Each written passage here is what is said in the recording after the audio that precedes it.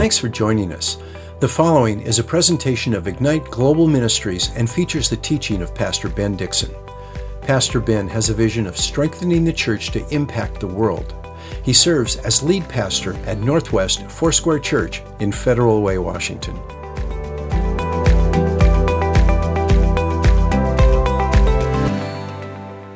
Today's message is Revelation 1, verse 1 through 8, and I'm calling it Pulling Back the Curtain.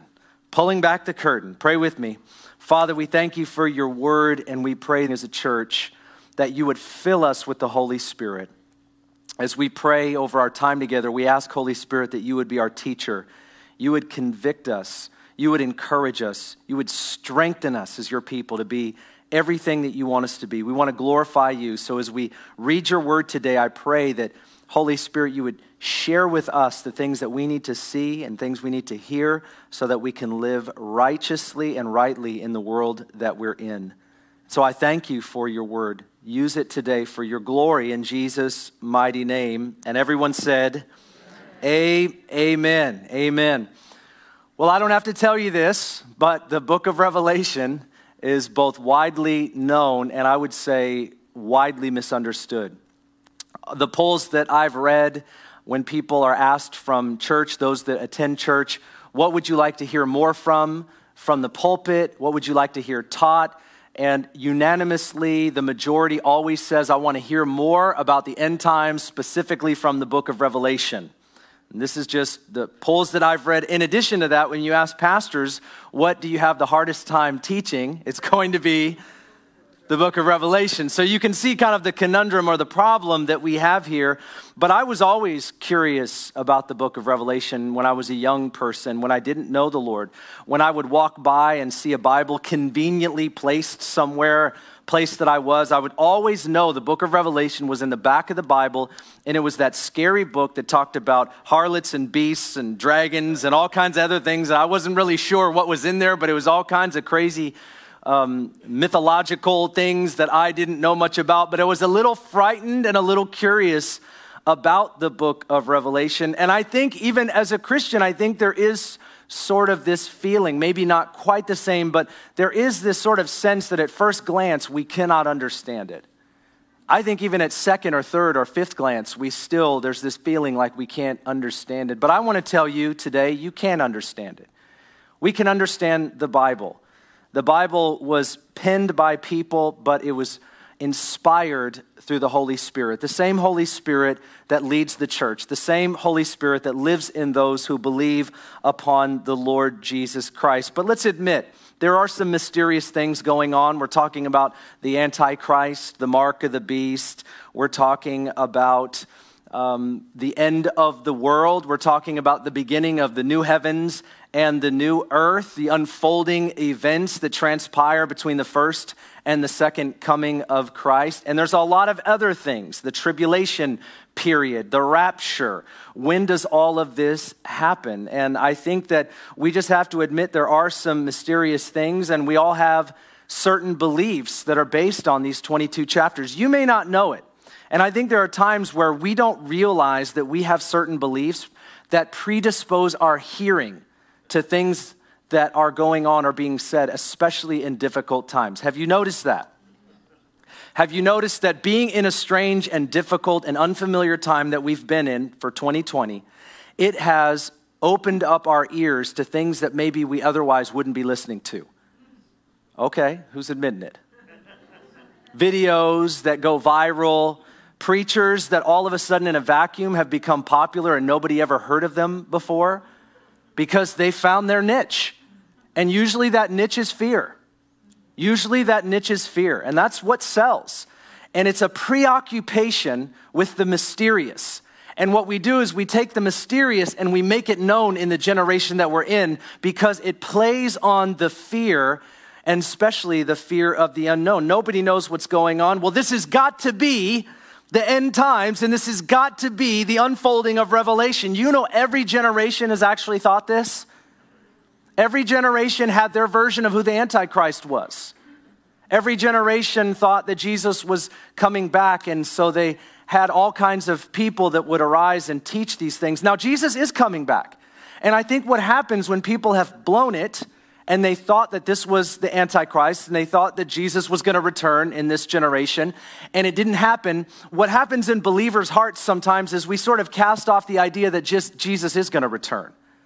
And so we go to the polar opposite. All of a sudden it's like, hey, we're going to do what the Bible says that people are going to do in the last days. We're going to eat and drink and be merry, for tomorrow we shall die. And that's what happens and transpires. The polar opposite sort of becomes true. But every generation has had this thinking, and it's usually based on the book of Revelation. There was a man named Edgar Whisenant who wrote a book in 1988 that was called 88 Reasons Why the Rapture Would Be in 1988. Maybe you remember this. I was 9, so I don't remember it, honestly. But it sold 3.2 million copies.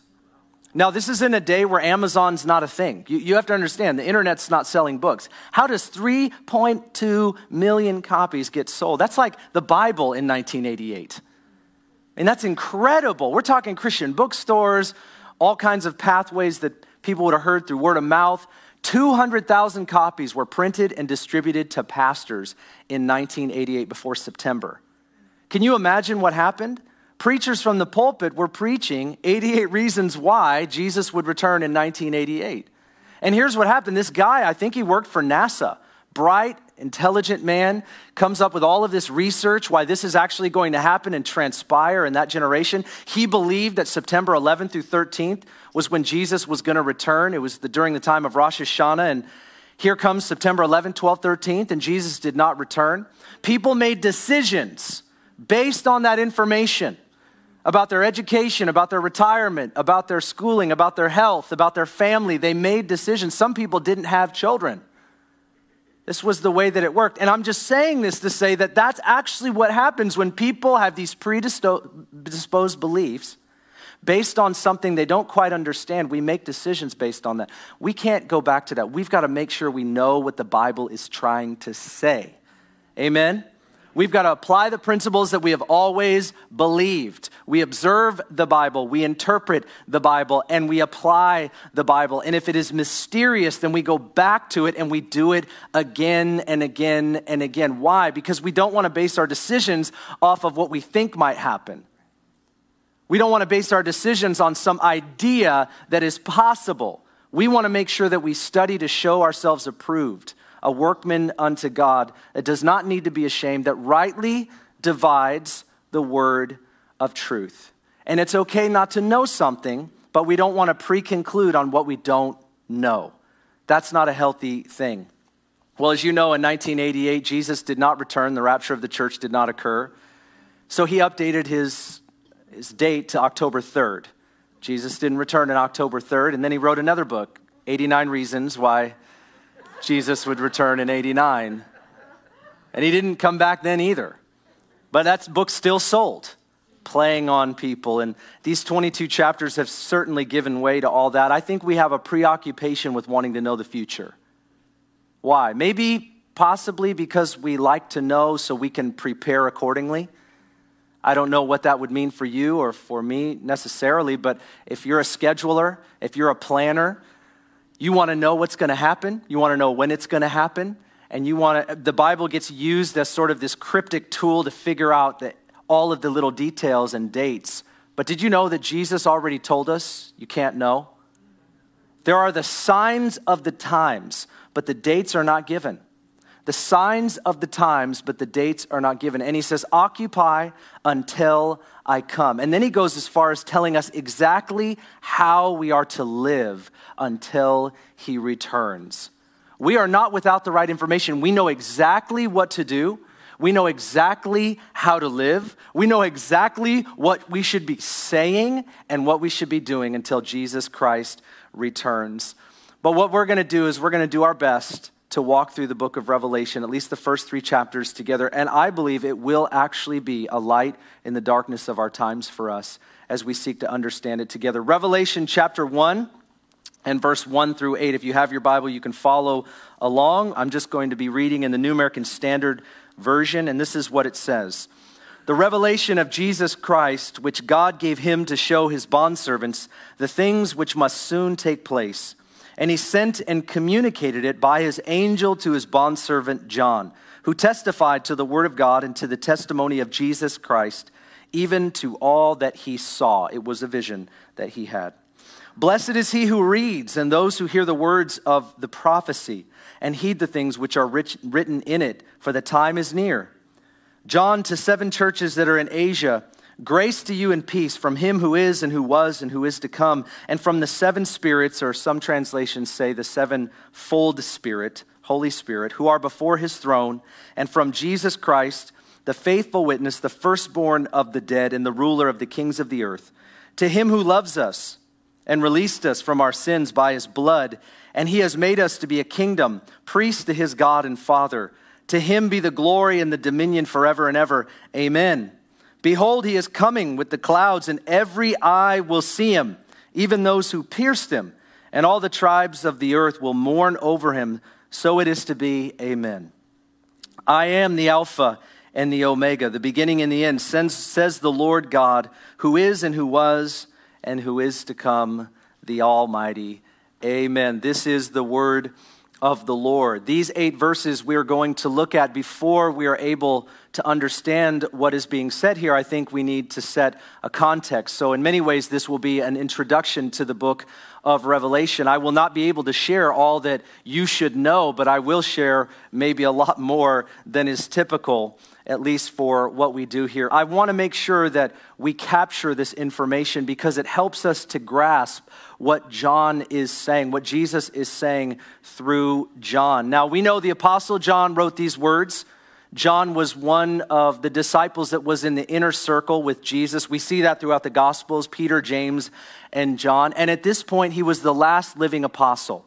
And that's interesting to note, and it really does help us to understand, even when we look at the Gospel of John, 1st, 2nd, and 3rd John, and the book of Revelation. We know that the apostles were scattered right around 44 AD from the city of Jerusalem. And all over they were scattered. They did come back to Jerusalem for some convening and whatnot. There were others that presided over the church at Jerusalem. But by and large, by 44 AD, all the apostles had scattered. We believe, based on church history, reliable church history, it's actually well documented that the Apostle John relocated to Ephesus. And there's a lot of writing about where John lived. He had a little apartment that was on the hill overlooking the temple of Artemis. The temple of Artemis in Ephesus was one of the 7 wonders of the world. And so you can imagine the Apostle John, he's there for 30 years and he can see the sacrifices that are being made, the smoke that's coming out of this great temple to the god, little g, Artemis. He's watching this and he's there for 30 years. There was a great fire in Rome in 64 AD. This was under the Emperor Nero. You've probably heard about this in one way or another. I'm certain that it's probably been shared from this pulpit in the years past, but it's a historical reality. 64 AD, there was a great fire, and we believe a lot of church history and a lot of secular history suggests that Nero and his servants were the ones that actually laid siege and the fires to Rome. But he needed a scapegoat, so he blamed Christians because he hated Christians. We obviously see the persecution. He killed them. He did all kinds of horrible things to Christians. So Christians got blamed for the great fires of Rome. And what happened as a result of this was great persecution came upon the church after 64 AD. When they were blamed for the fires of Rome, you can imagine every major Roman city in the Roman provinces, they were under persecution. If you were part of the church, if you were a Christian, if you were part of the way of Jesus Christ, you might lose your job, you might lose your house, you might lose your land, and you might lose your life. Those are the conditions that we're talking about at 64 AD. 67 AD, you might recall, that's when the Apostle Paul was martyred. And after that time, we know for sure there's reliable church history that says that the Apostle John was certainly in the city of Ephesus. Now, Domitian was the Roman emperor, and he had declared himself to be Lord and God. I don't know if you've ever read about this guy, but he specifically says, I am God. And when you read a lot of the Gospels, you'll see it, or even the epistles, there's this real strong language, Jesus Christ, our Lord. And the profession of faith in those days was Jesus is Lord. And that was in contrast to Caesar being Lord. Domitian required people to call him God, to call him Lord. He also required people to burn incense to him as sort of worship, paying homage to him. When you entered into the marketplace, for example, you would have to burn incense. This was something that he required. Not everybody would do it, but you would get arrested and you'd become a political prisoner. Now, it's interesting because, once again, we know that John, in his mid-90s, 93 AD, right around there, was arrested. He didn't necessarily know why, and we don't actually know why he was arrested either. There's not a lot of documentation as to why. We just know that he was in his mid-90s. Many believe it was for political reasons, that probably he went into the marketplace and he wouldn't, John, come on, he's not going to light some incense to pay homage to Domitian. He's not worshiping the emperor. He says Jesus Christ is Lord. And so that's probably the best idea of what we think probably happened. But Domitian found out that John, the last living apostle of Jesus Christ, was still alive. So he sends for this 95-year-old man to come all the way to Rome. So they put him on a ship and they send John to Rome. And as he gets there, Domitian requires him to bow and worship him. And John, in his mid-90s, says, nope. That's my modern translation. Not going to do it, buddy. And he's furious. And so church history tells us that they prepared a large vat of boiling oil, and they basically lower him down into this boiling oil. Now, this was sometimes a way that they would kill someone. It was to prove a point, and that oil would just cause the flesh of someone to just come right off. And they pull him up out of that oil, and they're thinking they're going to pull a skeleton out. That's what they would typically do. And it was, again, there was a point to be made. And you know what they do? They pull a man up out of that boiling oil. And you might say, well, Ben, that sounds like a myth. It's actually very well documented. The reason we accept it is fact because it's written by so many that it's overwhelming. We have Tertullian and others, church historical documents that have been written. So we've accepted that was what happened. And now Domitian went from furious to frightened. And he says, get this guy out of here. So they exile him to the Isle of Patmos, which is actually where John writes the book of Revelation. Now, Patmos was like this, it's 24 miles from where he is. It's an island. You can go there today. It's an island of rocks. They stripped it of all its vegetation. It's basically a prison. It's where political prisoners go and other criminals go as well. If you were a political prisoner, you had the right to roam the island, but you had to fend for yourself. They didn't give you water, they didn't give you food, and they didn't give you shelter. You were just dropped off on the island like Survivor. And we know that John, based on Acts 17, was with a companion named Prochorus, was his name.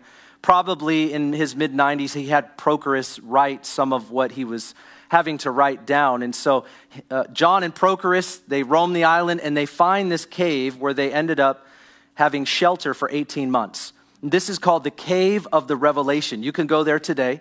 It's still there. The Cave of the Revelation. That is the place where John had his revelation of the Lord Jesus Christ and all that was coming. Well, Domitian did die. And after he died, which was 18 months later, they gave amnesty to all the political prisoners on the Isle of Patmos. So John made his way back to Ephesus, where he went back to his apartment. And it was there that John wrote 1st, 2nd, 3rd John, the Gospel of John. Now, some people debate over this, but I'm fairly convinced, so this is my opinion. You don't have to take it. But I believe the first thing that John did was write 1st, 2nd, and 3rd John when he got back right out of the Isle of Patmos. He wrote Revelation first. I want you to hear this. John had the revelation of Jesus Christ before he wrote 1st, 2nd, and 3rd John. That will change the way you read it. Now listen to what it says in 1 John chapter 5, verse 4, knowing that information. For whatever is born of God overcomes the world. The world, the systems, the structures, not just the cosmos. He's talking about the world systems and the world structures, the powers that be. For whoever is born of God overcomes the world. John saw the end of the age. John saw the kingdoms of this world become the kingdoms of our God and of his Christ. He saw every political structure bow to the lordship of Jesus Christ. Every king and every kingdom, he saw it bow in a great vision that Jesus Christ gave to him. And he says, for whatever is born of God overcomes the world. And this is the victory that has overcome the world. Our faith. Our faith in what? Our faith in Jesus Christ, our Lord. Caesar's not Lord. Jesus is Lord. Jesus pulled back the curtain for John, and he revealed his glory, his plan, and his return. We're calling this message Pulling Back the Curtain because that's what Revelation means. It's God pulling back the curtain, and he pulled back the curtain for John to see with an unobstructed view what was about to take place both then and the days after in the future. And we're now living in what the Bible calls the last days until the great and glorious day of the Lord shall come. Jesus came, this was his first coming. He was the Lamb of God who takes away the sin of the world. He was resurrected, and the Bible says that he ascended to the right hand of the Father. And now we are living in the last days, and it talks about the day of the Lord shall come. The second coming is going to happen. The first and the second coming. In between that time are the last days. And what is spoken about here in Revelation unfolds pieces of what is going to transpire. But make no mistake, this book is all about Jesus Christ. That's what this is about. And we don't want to have any distraction from the person of Jesus as we read it. I want to give you 4 purposes for the book of Revelation. The first is to speak to the 7 churches of Asia Minor. Revelation chapter 1 and verse 1, it says this, the revelation of Jesus Christ, which God gave him to show his bondservants. His bondservants are later identified by the angels, and some would argue the pastors of these churches. We're going to read about that from chapters 2 and 3. There are 7 churches that are literal, and that John is, by the vision of the Lord, writing to specifically with a very clear message. Jesus has something to say to his church. And the churches that are mentioned here are actually in chronological order as you walk the Roman roads. So the first church is Ephesus, and then it goes chronologically, or it goes on a map. You would see how they're about 30 to 40 miles apart. And so the first purpose of the book of Revelation is to speak to the 7 churches of Asia Minor, but we believe that these messages are prophetic for us as well. Why? Because of who they're from. These words are from Jesus. Jesus speaks to his church, and we're going to read about this, but he commends them for what they're doing right. He corrects them for what they're doing wrong. He exhorts them and reminds them on how they are to live. And then he gives them a promise if they make the choice to be obedient to the Lord Jesus Christ. If you walk in my ways, here is what you can expect.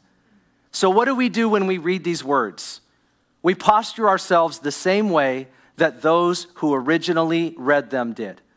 We want to posture ourselves to receive from the Lord and be the people that he wants us to be. Why? Because his heart for his church is still the same. His plan is still the same. And our posture to serve and to follow Jesus in our generation is still the same. And so we will find these to be prophetic letters, even though the first couple chapters were written to 7 literal churches. The second purpose of Revelation is to share and to show what would take place in the future, both near and far. In verse 19, the Lord speaks to John about this vision, and it's what we're going to look at, but I'll just share it with you now. It says, therefore, write these things which you have seen, and the things which are, and the things which will take place after. So there are things that are for these 7 churches. It is for today, and there are things that are going to be after. And when you read all the way to chapter 22, what you will find is it says a new heavens and a new earth. It talks about the coming of the Lord Jesus Christ, his second coming. And so we know there's things that are there, and for them, there's an unfolding pieces that we need to understand, and then there is the end. That's what the book of Revelation looks like, to share and to show what will take place in the future. You know what knowing the future will do for us? It will help us to prepare. The book of Revelation gives us no more and no less than what we need.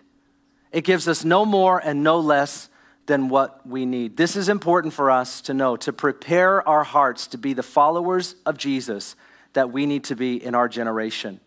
The third purpose is to remind his church of who they are. I love when you read verses 4 to 7. And again, because we're looking for all these future elements. We're looking for who is the Antichrist and what do all the numbers mean? I mean, I think it's like 40 times the number 7 is in the book of Revelation. So everybody's trying to be an omen interpreter. We're trying to figure out what all of these numbers mean, and everybody has an opinion. But don't you love how in verses 4 to verse 7, there are things that are said to remind the church, to remind the people of God of who they are.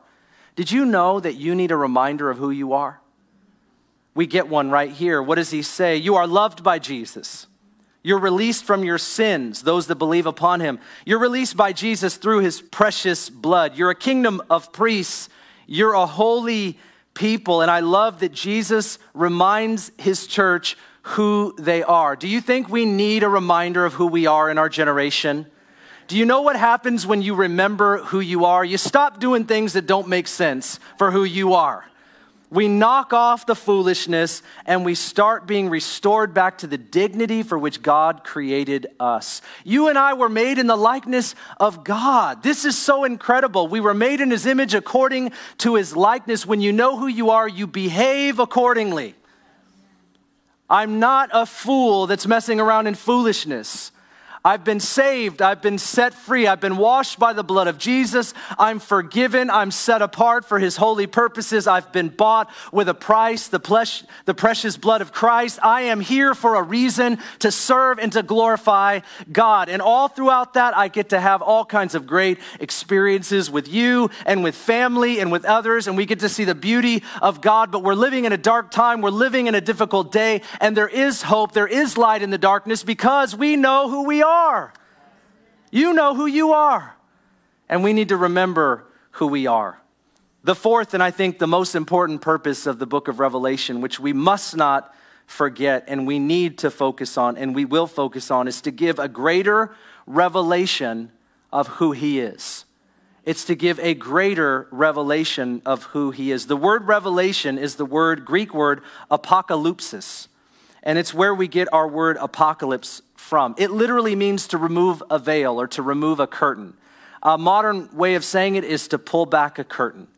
And you can imagine throughout the book of Revelation, what's happening is the curtain's getting pulled back piece by piece by piece. But it first starts when Jesus pulls back the curtain for John. The first thing that he sees is who? It's Jesus Christ. We're going to talk about it and might get a little excited right now, but it says that he sees the risen Christ, the resurrected, glorified Jesus. And what happens? He falls down on his face. His nose is in the carpet. This is a guy who walked with Jesus for 3.5 years. He slept over here and Jesus was over there. He got up in the morning. They ate fish and bread together. I'm personally thinking that they had some jokes together, appropriate, of course.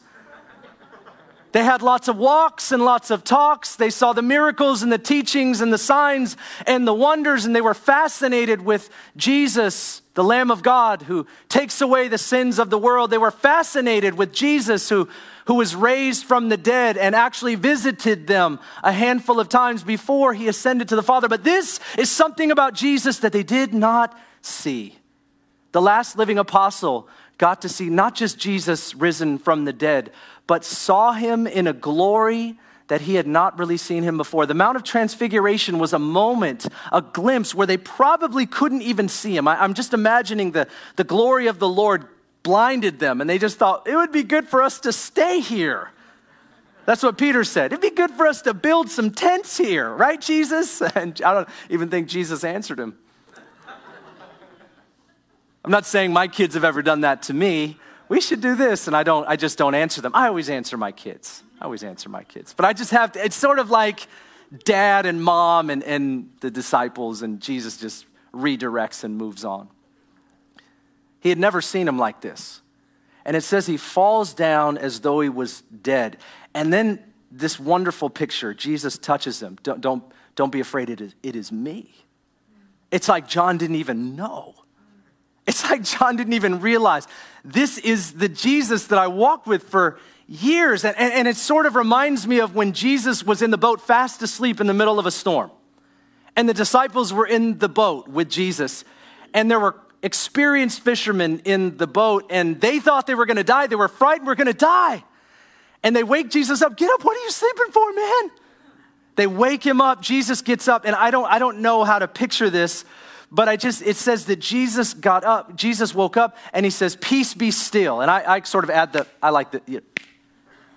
peace be still. I like to do that. Peace be still. And that's what happened. No. It happened. Storm, winds, waves, boat crashing in. Disciples think they're going to die. Peace be still. And the disciples, I imagine them getting all to the other end of the boat, making it a little top heavy. And they look back and they say, "What manner of man is this, that even the winds and the waves obey him?" See, they got comfortable with who they thought Jesus was. Oh, man. They got comfortable with who they thought Jesus was. But you know what Jesus does? And he does this through his mercy and by his grace throughout our life. He continues to show us how glorious that he is. He continues to show us how great and marvelous that he is. He continues to give us a revelation, an unveiling. He pulls back the curtain and he shows us who he really is. Ladies and gentlemen, he is not just the Lamb of God to take away the sins of the world. He is that, but he is more than that. And the day's coming. And I pray to God that we don't yawn over this one, because we are going to step past the threshold of glory and we are going to look him face to face. And I'm guaranteeing you that first appointment is not going to be one where we are going to be standing. I don't believe that anybody is going to stand in the presence of God at first sight. I think we're going to do exactly what John did. We're going to have our nose right to the ground. And Jesus will do what he did with John. He's going to touch us. And he's going to say, "Don't be afraid. It's me." You remember in 1 John where John says, we will not shrink back in his presence at his coming. You ever think about what he means there? See, we want to live a life. And he talks about living righteously. He talks about living holy. He talks about living upright, not in secrets, not in shadows, but living in the light of God's word. He talks about living in such a way that we won't shrink back at his coming. Why? Because he saw him. We're reading from someone that truly saw the glory of Christ. See, don't just get mesmerized by the Jesus in the Gospels. What we have to do is read the book of Revelation and realize we need a revelation of Jesus Christ from Jesus Christ. We need him to pull back the curtain. Would you say that that's what our generation needs? We need the fear of the Lord. We don't need just the glory bumps, just a little feel-good experience. We need God to show up in our world in such a way that we are blown away by God.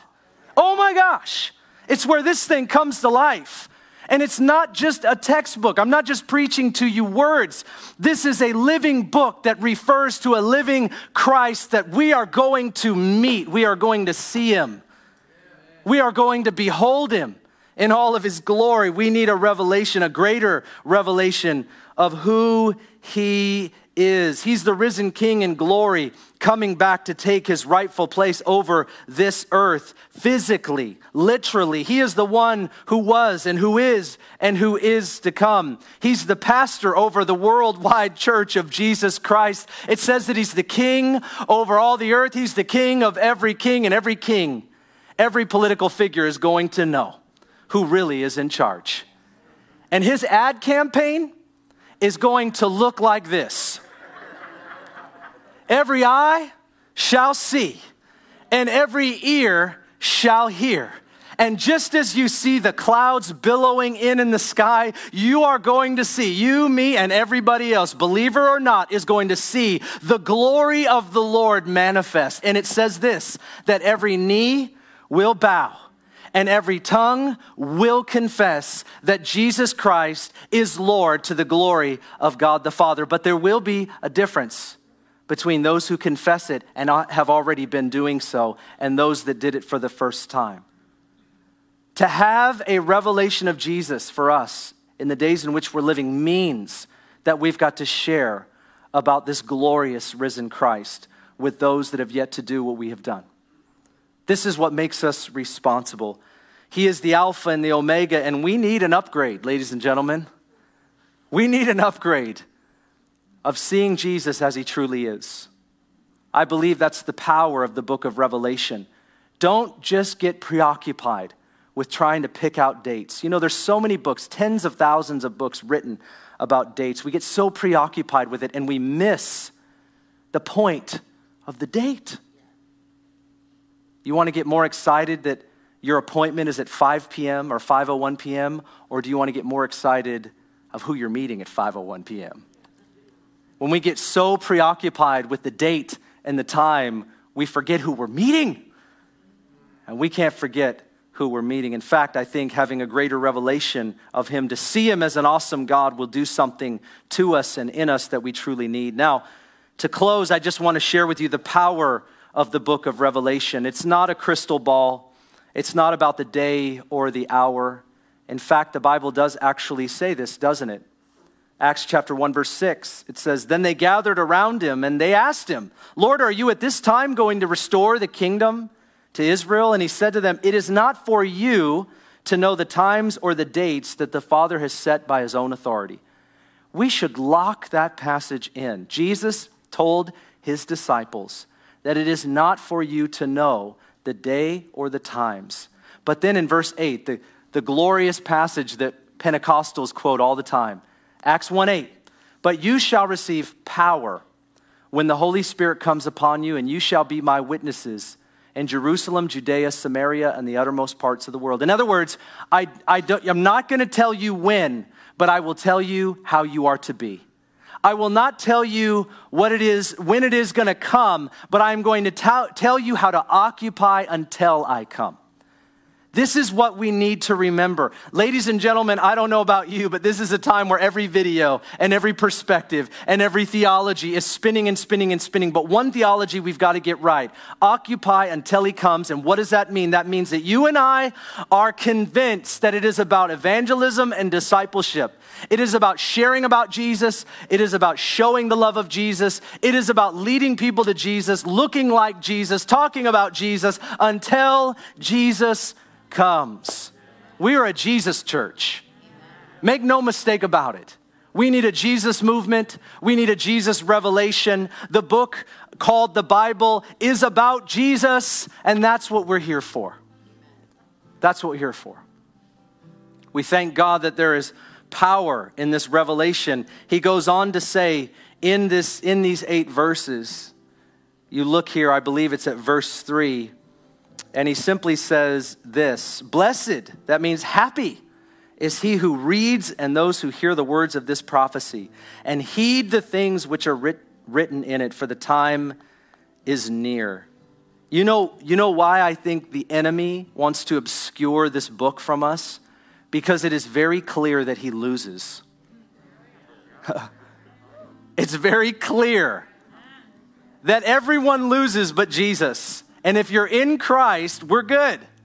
And you can smile no matter how dark it gets, no matter how bad it gets. You can smile because you're in Christ. I want you to think about a 95-year-old man writing the book of 1 John after having a revelation of the Lord Jesus Christ. And he says, "For whatever is born of God overcomes the world. And this is the victory that we have. Those that overcome the world, our faith, we overcome the world." We're not preoccupied by the world. We are in the world, but we are not of the world because of the precious blood of Jesus and his sacrifice. He has pulled us out of the system, but he has sent us back in so that we could reach the people. Because a new system is coming, set up by the one that I'm voting for.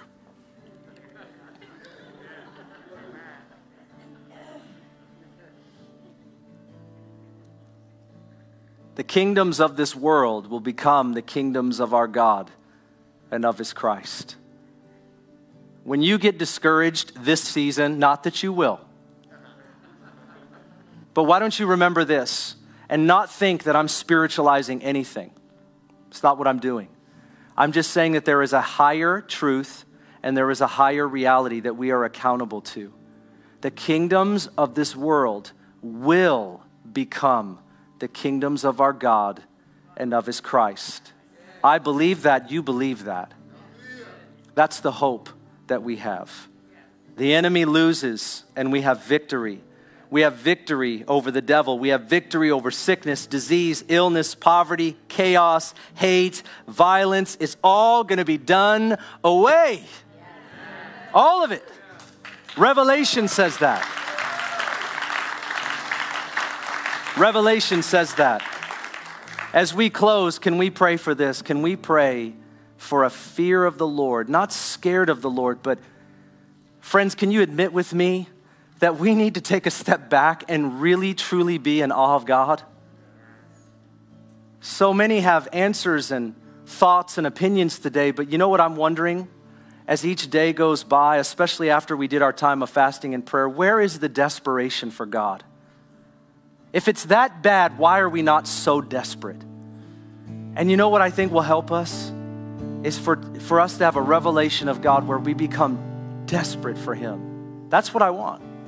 That's not my sermonizing you. That's legitimately what I'm asking God for.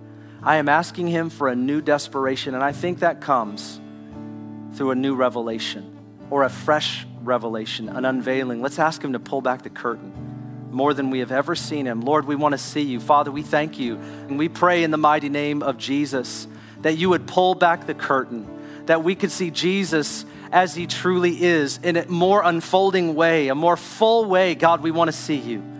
We want to see You as You are. We want to behold You in all of Your glory. We want the fear of the Lord upon us. And now if you would stand to your feet, I'm going to pray with you over some of the things in our world that are happening. We need to do that. If the church is good at anything, it's prayer. Amen? Because we know we need God. And so pray with me. We've got fires. We've got all kinds of issues going on. Don't wait for me. Go ahead and pray. Let's press into prayer. Father, we thank You right now in Jesus' name that You are the great physician. You're the great healer. And so we pray healing over each person that is in this auditorium, each person that is watching us online. We ask for divine health and divine healing. We pray for those that are experiencing any effects of COVID-19. We pray that You would push back the virus. We pray that You would bring it to nothing. We thank You that You have authority over all things. We pray for that today. We pray also over all of these fires. California, Oregon, Montana, any other states, for Washington, Eastern Washington, Sumner, Buckley, Bonnie Lake. Lord, anywhere these fires are, we just pray, whether it's a wind, whether it's rain, whatever it is, whether it's by the hands of man, whether it's by the moving of Almighty God, we ask, Lord, that You would extinguish the fires. We pray that they would be put out. We pray that lives would be spared.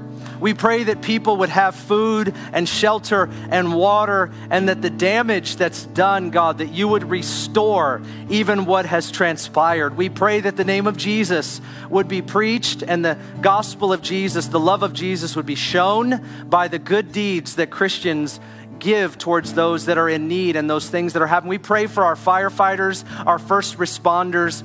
We pray for those that are involved in bringing aid right now. We ask that You would protect them, comfort them, supply them today. We thank You, Lord, that You're moving in a mighty way. We ask You to move, God. We thank You that You have solutions, You have answers. You can give wisdom to those that are in charge of the efforts and that are on the front line. We do pray for it today. We ask You to move mightily, and we thank You for it. In Jesus' mighty name we pray. God's people said, amen. Amen.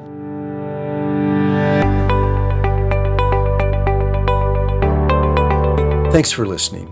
If you'd like more information about Ignite Global Ministries, please go to our website, igniteglobalministries.org. While there, check out our Immersion Discipleship School and the books Pastor Ben has written.